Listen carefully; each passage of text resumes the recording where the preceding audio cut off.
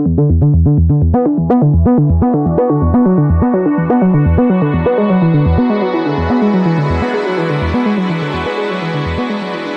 to World Policy on Air, a weekly podcast from the pages and website of World Policy Journal, published by the nonprofit World Policy Institute in New York. I'm David Alpern. In this week's program, posted May 12, 2017, we talk with Paris-based writer Cole Stangler about the French presidential election results and where the nation's left and right go from here. His article in the new WPJ spring issue is headlined, "The Left Restored is Mightier Than Le Pen." We'll also point out other top features in the new WPJ spring issue, cover line Fascism Rising. But first, this week's Winners and Losers report from Ian Bremmer, president of Eurasia Group, Global Risk Consultants.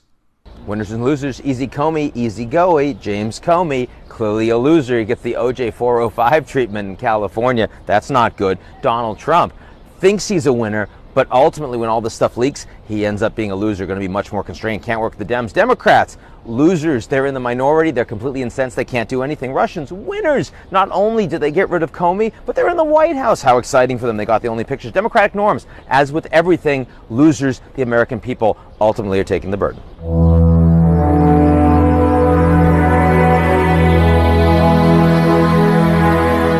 You're listening to World Policy on Air. Now this. Les Français ont choisi un nouveau président de la République et ont voté pour la continuité. De moraliser la vie publique. We will have to make public life more moral. We have to defend the vitality of our democracy. We have to strengthen our economy. We have to build new forms of protection for this world which surrounds us, and to make sure that everybody has a place. France's far-right National Front leader Marine Le Pen conceded her 34 to 66% defeat shortly after the presidential polls closed on Sunday, deriding it simply as a victory for, quote, continuity. Winner Emmanuel Macron, 39, an independent, moderate, former investment banker and Socialist Party finance minister, never before elected to office, saw it far more positively. He pledged himself to improve conditions for all those living in the land of liberté, égalité, fraternité, with concern for ecology and the oppressed as well. A cheering throng at the Louvre in Paris and many analysts had to agree.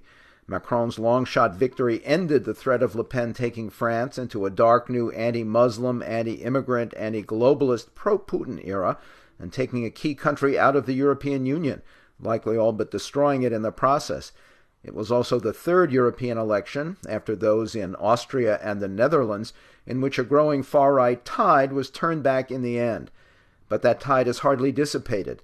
Le Pen's vote total was 3 times what the National Front won in previous national voting, and the economic and social problems that fueled it remain, dividing traditional French parties of the left and right on many specific issues, except blocking Le Pen herself. To consider the challenges ahead for Macron and the French establishment, we're joined by Paris-based writer Cole Stangler. His article in the new spring issue of World Policy Journal is headlined, "The Left Restored is Mightier Than Le Pen." And we spoke about it all for this podcast the day after France voted. Cole Stangler, welcome to World Policy on Air. Thanks so much for having me. Were you surprised by the final results in French voting? You know, I can't say I was surprised by the outcome of the second round of the election. That did not surprise me. I will say, you know, Emmanuel Macron's rise and his qualification for the second round surprised lots of people, myself included. But as far as the actual vote, Le Pen versus Macron, I don't think it was terribly surprising, the outcome. What impact, if any, did you see from the 11th hour dump of hacked documents from the Macron campaign and some vicious fabrications, just as French law prevented any media coverage or analysis of them? Did they attract much attention on the internet, cost Macron some votes? You know, this is really interesting. I think honestly, I think it got more attention in the United States because of the experience with the U.S. election and the ongoing allegations about Russia's involvement. But in France, frankly, there really wasn't much attention. And it should be pointed out as well that, I mean, the main reason here is that the media actually has a blackout in which they're not supposed to cover any political election-related news direct related to the campaign in the immediate hours before the election. So the news broke on Friday, Saturday is a quote day of reflection, and the vote's on Sunday. So on Saturday, the media is not supposed to be writing stories about the election, which made the timing of this awfully strange in that the media wasn't allowed to report on it. And as far as the social media goes and kind of more rumor-based circulation information goes, this was basically limited to kind of a fringe far-right, what we call in the U.S. the alt-right, what in France is called the fachosphere, the kind of shady parts of the internet that are supportive of the National Front and the far right. So it was getting attention there, but as far as mainstream society, did not get attention in the press, didn't have a big impact, as far as I can tell. Your article in the WPJ Spring issue contends that losing this year could actually put Le Pen in a better position for the next presidential election in 2022. Explain that. Yeah, so there's actually, I think the day of Le Pen's qualification for the second round and Macron's qualification for the second round. So 2 weeks ago, there was graffiti saying this slogan that people have kind of taken up: Macron 2017 equals Le Pen 2022. And basically, the argument here is that if you look at Emmanuel Macron's program, the kind of policies he wants to enact, which is it's a very classic neoliberal economic program. So these are cuts to social spending. He wants to lay off 120,000 public sector workers, state functionaries. He wants to reform France's labor code. He wants to pursue, what he would call economically liberal proposals. And I think that these are the same kinds of policies that have been fueling more people to vote for the National Front in increasing numbers. The National Front has had a lot of success transforming itself from this very old-school, fascist-sounding far-right party into a more what we would call economically populist party, precisely by railing against these sorts of policies that Macron supports. So, for example, cutting state spending is a good example. Trying to reform the labor code to make it easier for businesses to lay off people and to negotiate agreements to their liking. These are things the National Front has opposed. These are things that have attracted increasing numbers of people to the National Front. And if you look at what's happened here, the National Front is drawing more and more working class people and low income people. And what I'm concerned about is if you look at Macron's policies, it seems like the people that are most apt to suffer from them are these low income voters, these working class voters that are backing the National Front. What impact do you see Macron's victory, Le Pen's loss, having on the far-right tide elsewhere in Europe, on the future of the European Union, globalization, and responses to terrorism? I think the other far-right parties in Europe really look to France as an example of a place that they really thought they had a chance of winning. And so in that respect, it's a disappointment for these forces. But at the same time, I think we need to be really careful about how we frame this election. Le Pen may have lost, but if you look at what happened here, we have basically 10 million voters in France that went ahead and, in the second round, at least more than 10 million voters who voted for a candidate who stands for some pretty abhorrent far-right politics. That's pretty concerning. So I think other countries, other parties are going to continue to, point to the example of the National Front as a success story. That's how they're framing it already. And it shows that there's really a base for this kind of discourse that's both economically populist, that defends the safety net, but also directs anger towards immigrants, directs anger towards Muslims. And I think that the National Front is really increasingly legitimizing itself in France. And that's the real story here. I think we got to be careful about not framing this as a defeat for them so much as this is a legitimation of them as a really mainstream political force. And that's a very frightening thought. Along those lines, what do we know about the actual turnout, the number of those who could not bring themselves to vote for either of the non-traditional party candidates, and what that says about the popular support Macron will need going forward, given that he has no real party presence in politics or the government? Yeah, so I saw people trying to compare the participation numbers in this election to the U.S., and it's tempting to want to do that. But in France, people participate generally much more in presidential elections. So the participation rate, the turnout rate, was around 75%. So 25% of people registered to vote did not show up. And actually for France, that's a record high. So it might be tempting to compare it to the U.S. I think you should be careful about doing that.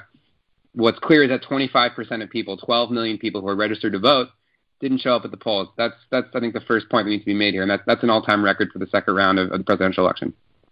The second point is, of the people who actually went and showed up to vote, you also had a record number of people who cast what are known as blank ballots or spoiled ballots, null ballots. These are people that went ahead anyways and voted, 12% of the population, of the voting population, and cast ballots basically with, it could be anything from scribbling, gibberish on a ballot to writing in a person who's not running to just leaving it an empty ballot, a blank ballot, not writing anything on the slip you drop it in the envelope. And this is a kind of form of protest. And so I think that's significant as well, that you had 12%, just short of 12% of the population doing that. So I think you have to consider both the abstention and those null and blank ballots. And that shows that there's really a lot of frustration and disgust here. I think that needs to be taken into consideration. To what degree do you see the traditional left and right parties supporting Macron's policies after uniting to greater and lesser degrees simply to block the National Front as it has in the past, or as they have in the past? Yeah, I mean, this is a really good question, and I don't think anyone knows the answer at this stage because everything is evolving so quickly.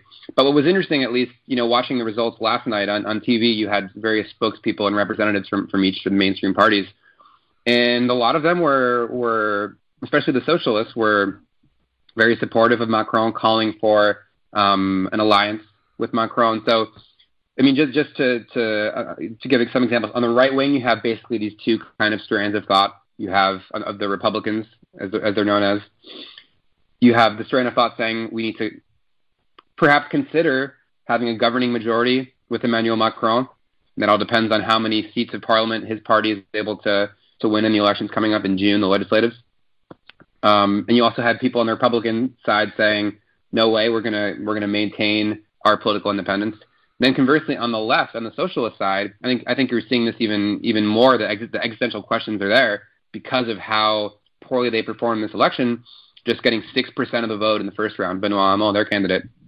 You have more people on the socialist side saying, we want to have a governing majority with Emmanuel Macron. And a smaller fraction saying no way, which is basically the strand of people associated with Benoît Hamon. Hamon has said as much that he wants to maintain their independence.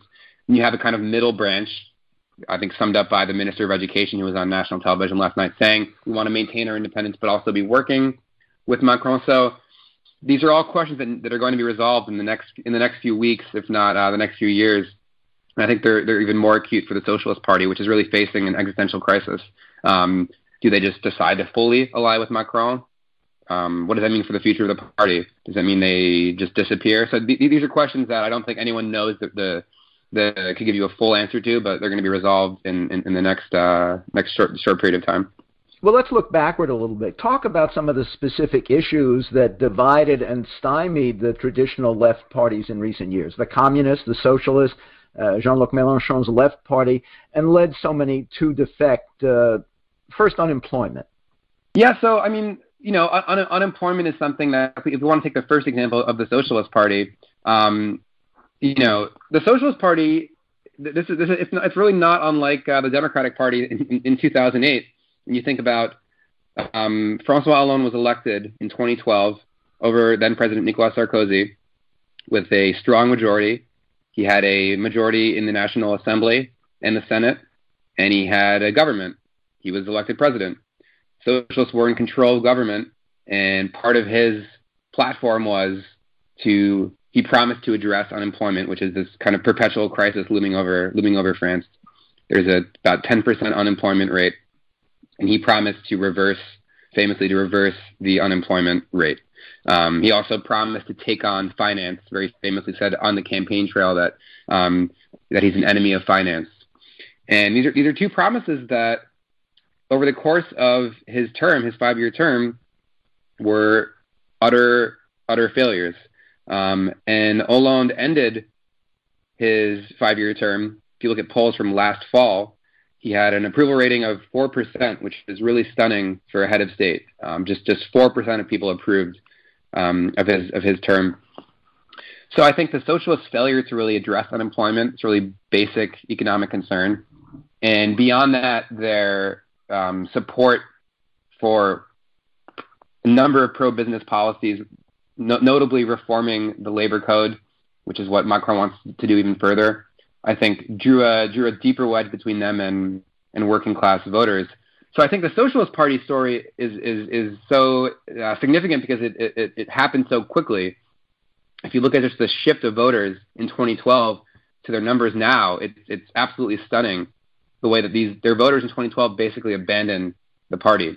So the Socialist Party collapse, I think, happens over a much shorter period of time, and that's kind of the main force on the left. If we want to go back even further, you had the Communist Party, which was a long-standing force of the left in French politics for following the Second World War up until around even the 1970s. They were ahead of the socialists. The communist story is a little more complicated, but I think it's a more long-term story that has to do with their ties to the Soviet Union, their ties to support for official communism, and how that became eventually grating on people. Their kind of unwillingness to step out of a view of a very cartoonish kind of view of the working class, white voters, manual laborers, and not taking into account this new workforce of immigrants and women and service workers. The Communist Party it happened a little before the Socialists, and it's the Communists are now a very marginal force in French politics. The Left Party, on the other hand, this is a splinter party off the Socialist Party. Jean-Luc Mélenchon, 2017 presidential candidate. Maybe talk a little bit more about him, but he founded the Left Party as a splinter party of the Socialists. And the Left Party has had some success, but again, very small party that only has a handful of people elected in the National Assembly. Don't have much of a base.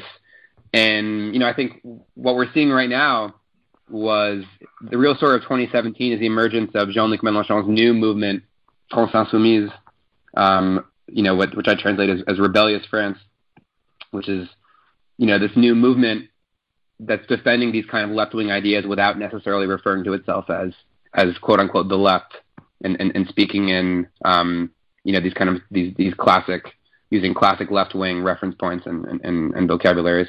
But that's the real story here is you have this emergence of France Insoumise, and it's going to be very interesting to see how they do in the upcoming legislative elections. Mélenchon is promising that they're going to have a majority. That seems unlikely, to say the least, but I think they'll be emerging as a really major force here in this recomposition of the French political landscape. He held out from endorsing Macron and actually surveyed his party to see where they stood. What finally happened on that score? Yeah, I mean, so Mélenchon, and he was criticized pretty heavily for this, and I think with some reason didn't give out an official recommendation. What his party did instead, what France Insoumise did instead, was they did a poll of not voters but more engaged campaigners, people that had actually signed up on their website, and basically they were given three options: to endorse Macron, to abstain, or to do a blank or null ballot. And ultimately, that third option is what won out in the end. But again, that poll was non-binding, and it really, I mean, frankly, it came across as a little disorganized and a little detached from reality. In that, you had Mélenchon and his team really arguing against Le Pen and saying, we don't want the National Front, but at the same time, not being able to bring themselves to say vote for Macron. So. All that being said, if we look at the actual vote breakdown of what happened yesterday, more voters from people who voted for Mélenchon in the first round ended up voting for Macron than those who supported François Fillon, the mainstream right-wing candidate, did for Macron. Conversely, at the same time, Fillon voters voted for Le Pen far more than Mélenchon voters. So I think we need to be careful about for instance, accusing Mélenchon about of being somehow complicit in Le Pen's success. So it's a little more nuanced, but at the same time, I think people were rightfully critical of the way that they rolled out the strategy, which came across as kind of disorganized and a little bungled, to be honest. Beyond the issue of unemployment, you cite the problem of inequality. Say more about that in France and how it's affecting the politics.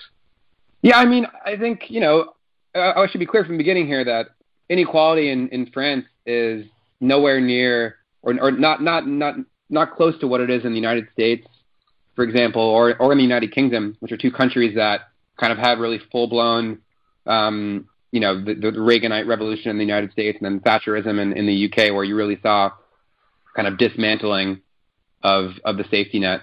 And I think in France, to a large degree, the continued existence of a safety net really limits,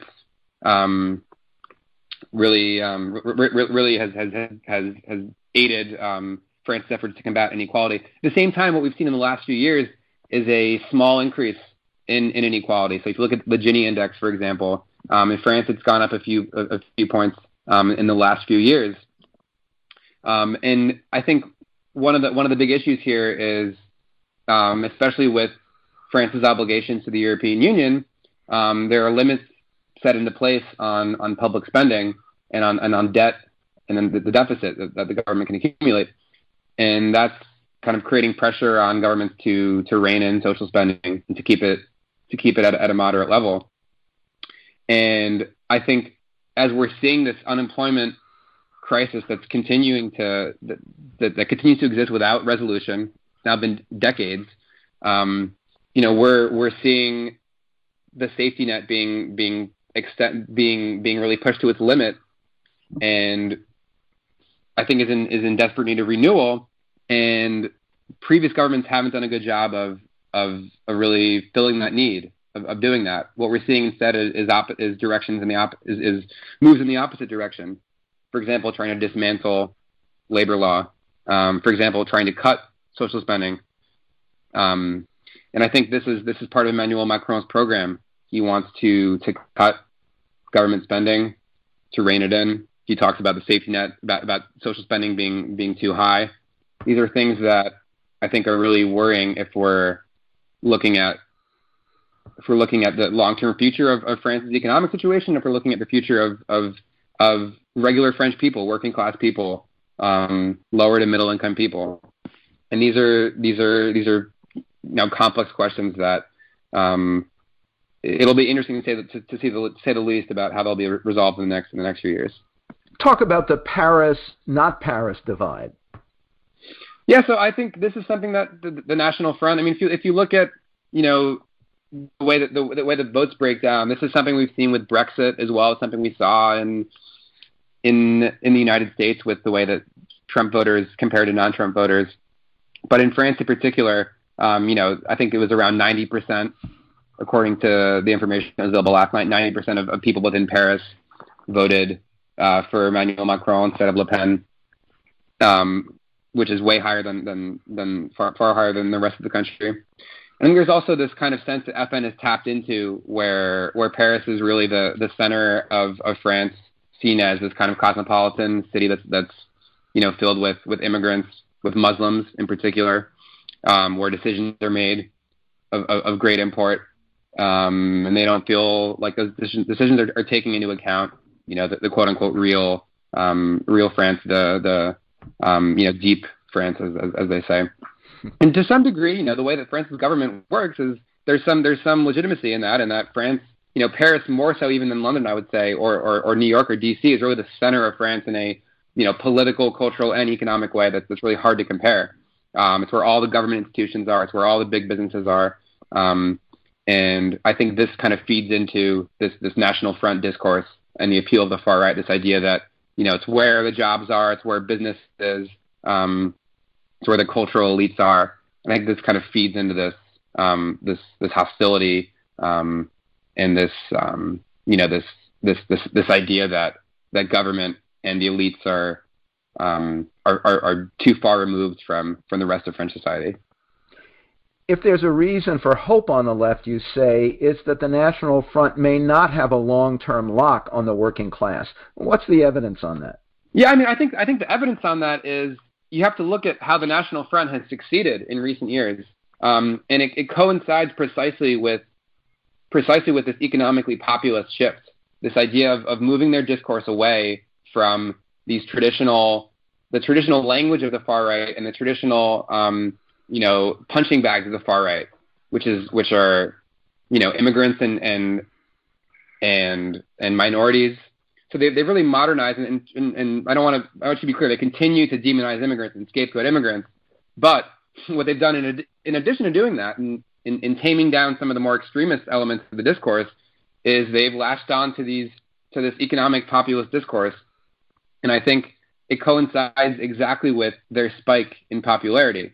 And for example as well, if you look at even the election results from yesterday, Le Pen won the blue collar vote, which was the only kind of France divides the polling into four different social groups. Le Pen did win the blue collar vote, the manual laborer vote, but she also lost the more service sector vote, worker vote to Macron. That was something that she'd been leading in the polls before, and Macron was able to win that group of workers. So I think and speaking to people in France as well, and speaking to elected officials and in some of these towns where the National Front has had success, I think it's difficult to accept the idea that basically, even everyone who voted in France today, the idea that more than 10 million people are basically unreconstructed racists. I think there's a significant chunk of people who support the National Front who no doubt have this traditional far right worldview, basically loathe immigrants, loathe Muslims, have some really heinous views. But I don't accept the idea that 10 million people who voted for the National Front do that. And I think it's evidenced by just the way that the spike in support coincides with the shift of the National Front towards these new talking points. So you're suggesting that if progress is made on the economy, the National Front will lose some of that working class blue-collar support that it has gained in recent years? Yeah, I think absolutely. I mean, I think I should say as well, there's been a number of studies that have pointed this out, but if you compare just on the map of unemployment in France to regions that vote more for the National Front, they coincide really, really dramatically. It's really striking. This is the north of France, basically, and the eastern parts of France. These for lack of a better word, the French Rust Belt. These industrialized communities, mining was in the north, steel industry was very heavy in the east. Lost a lot of those jobs, and those are precisely the parts of the country where the National Front does well. There's a really strong correlation there, and yeah, I think you're right. If we see a kind of policy response that meets those voters' needs, I think it's totally natural that you'll see a decline in the National Front's support. The shock of Brexit in England and Donald Trump's election in the U.S. Have led many to a question of priorities, the problems of multiracial urban dwellers versus white workers in the hinterlands. You say that's misleading. Yeah, I think the media has played this up as this big divide where you're supposed to, as politicians and as policy responses, you have to choose somehow between these two groups of people as if their interests are really opposed, they're diametrically opposed. When in fact, basically, I think these are groups of people that have the same basic interests at the end of the day, which is, these are the majority of people in France, whether you are, a first or second generation immigrant who's living in the northeastern suburbs of Paris, or whether you're someone who is, say, the son or daughter of a former steelworker in Alsace. I mean, what are the kind of policy responses that are going to benefit you? It's raising the minimum wage. It's lowering the work week. It's making sure that, one thing that was talked about in the most recent presidential campaign in particular was a universal basic income. Benoit Hamon on the Socialist Party talked about that. Giving people, I think the way it was framed, in his case, it was around 700 euros a month, basically, of a check that goes out to basically anyone above a certain age. I think these are all ideas that don't need to be viewed in this, as if these are two separate groups of people. These are really policies that benefit both groups. I think those are the kind of policy responses we need to be keeping in mind. How do we address the needs of working class people and regular people? And I think the response is the same across the board. One of your answers to these economic problems everywhere is stronger unions. Say more about that and how you reverse their decline over recent decades. Yeah, I mean, I think if we look at unions as just a force for for better redistributing wealth, I think absolutely unions, strengthening unions and having stronger unions is an important piece of the story. If we look at the inequality problem that's emerging in France, if we look at the growing poverty as well, we should add that as well, not just inequality but actual poverty. If the really historically proven force for addressing poverty and inequality, the only really organizations that are able to do that in a really coherent way across the board are trade unions. And in France, unfortunately, right now, that's precisely the target of Emmanuel Macron, which is again why this situation is I think pretty worrying in the long run. Unions have the ability to negotiate large-scale agreements that are able to raise wages and working conditions. They have the ability, just by virtue of who they represent, to advocate for policies that make people work less and continue but are also able to deliver and obtain concessions from employers. I think historically they're the force that's able to address these major problems. And in France, unions right now are on the decline, like in the United States. I think the official union density rate is actually lower in France than it is in the United States. But they do have this bigger institutional role in France, which is the big difference. And again, unfortunately, that's exactly what Emmanuel Macron is trying to reform, is to really weaken their ability to bargain on this national scale. You also call for creation or recreation of an unapologetic left. What would that really entail beyond some of the policies we've just been discussing? Yeah, I mean, I think it entails exactly what we have been discussing, which is really advocating for these policies, but in a really unabashed way. What we've seen too often from social democrats in Europe and especially in France with the Socialist Party is trying to say that they believe in a safety net, saying they believe in socially redistributive policies, but not actually doing that at the end of the day. So speaking the discourse of the left, but actually implementing policies that are favorable towards business, towards big business in particular. And I think the left needs to get away from trying to do that game where you're speaking the discourse of the left, but implementing policies of the right. What I'm advocating and what I advocate in the piece is really having political forces that advocate for these policies and take on big business and don't view employers as necessarily allies. Or really partners that are as worthy as the majority of the people who live in France, and as worthy partners as trade unions as well. Those are the kind of forces that are allies here. And if we're looking at at building an effective left, and Macron, again, to come back to Macron, this is someone who is very friendly with the Employers Association. He views the Employers Association as a friend and as an ally, towards building this progressive society he talks of. I think conversely, what needs to be done in France is you have having political force that views trade unions, for example, as the proper partner here, not the Employers Association. So really not being afraid of taking this discourse, and we're seeing some signs of that with Jean-Luc Mélenchon's success. I think it speaks to people's real yearning for a force like this. And, it should be pointed out again that, young people in France voted for Mélenchon and, preferred him over any other candidate in the first round. The 18 to 24 age bracket voted for Mélenchon. And Mélenchon also was able to win some working class voters away from the National Front. So, I think that's a good example of if we're looking at, what kind of force is apt to take on France's political and social crisis. I think France Insoumise is an example of a force that, there's a lot of reason to be optimistic about their success. Beyond policies and politics in our TV age, what does the youth, the independence, the financial background of Macron tell you about what the majority of French people are looking for or willing to settle for? Or is it really just anybody but Le Pen at this moment? Yeah, I mean, I think certainly different people will tell you different things. The line that a lot of the kind of political establishment was repeating last night on national TV was the idea that Macron has a mandate here, that people wanted something new. They wanted someone who was young. Macron's the youngest president in French history. He's only 39 years old.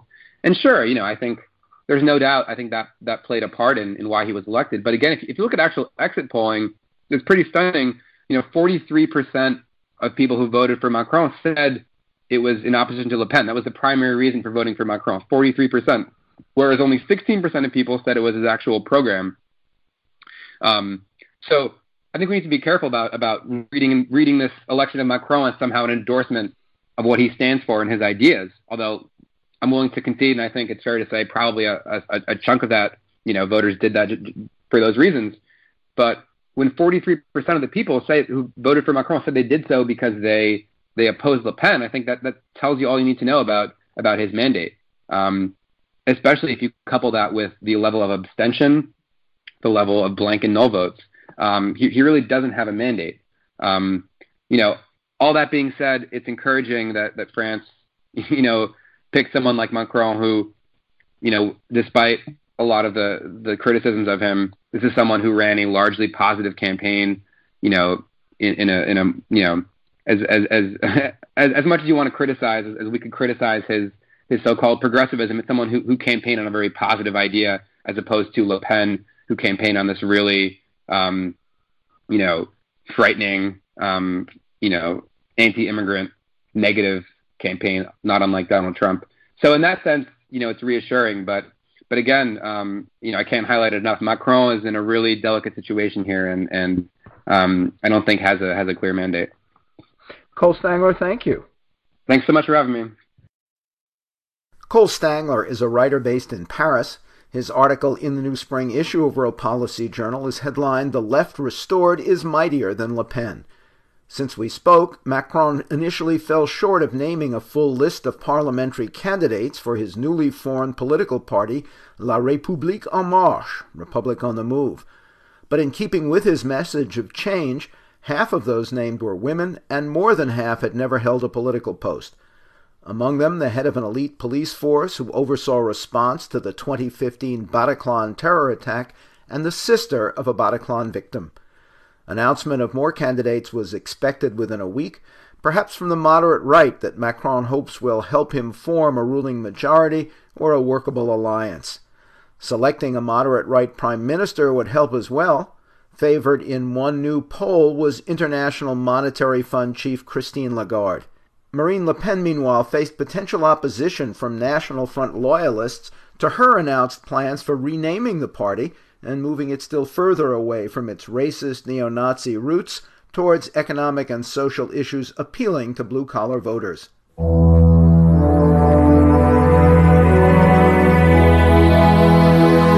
Also featured in the new WPJ spring issue, coverline Fascism Rising, you'll find numerous views on how corruption of language and distortion of history contribute to dictatorship and how the process can best be fought.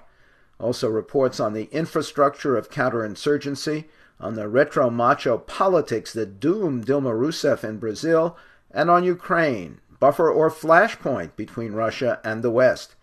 And listen next week when our podcast will consider the threat of North Korea, responses from the Trump administration, the region, and beyond. World Policy on Air is a production of World Policy Journal at the nonprofit World Policy Institute in New York. Editor Christopher Shea, online news editor Laurel Jerome-Beck, podcast producer Anna Grace Carter. I'm David Alpern.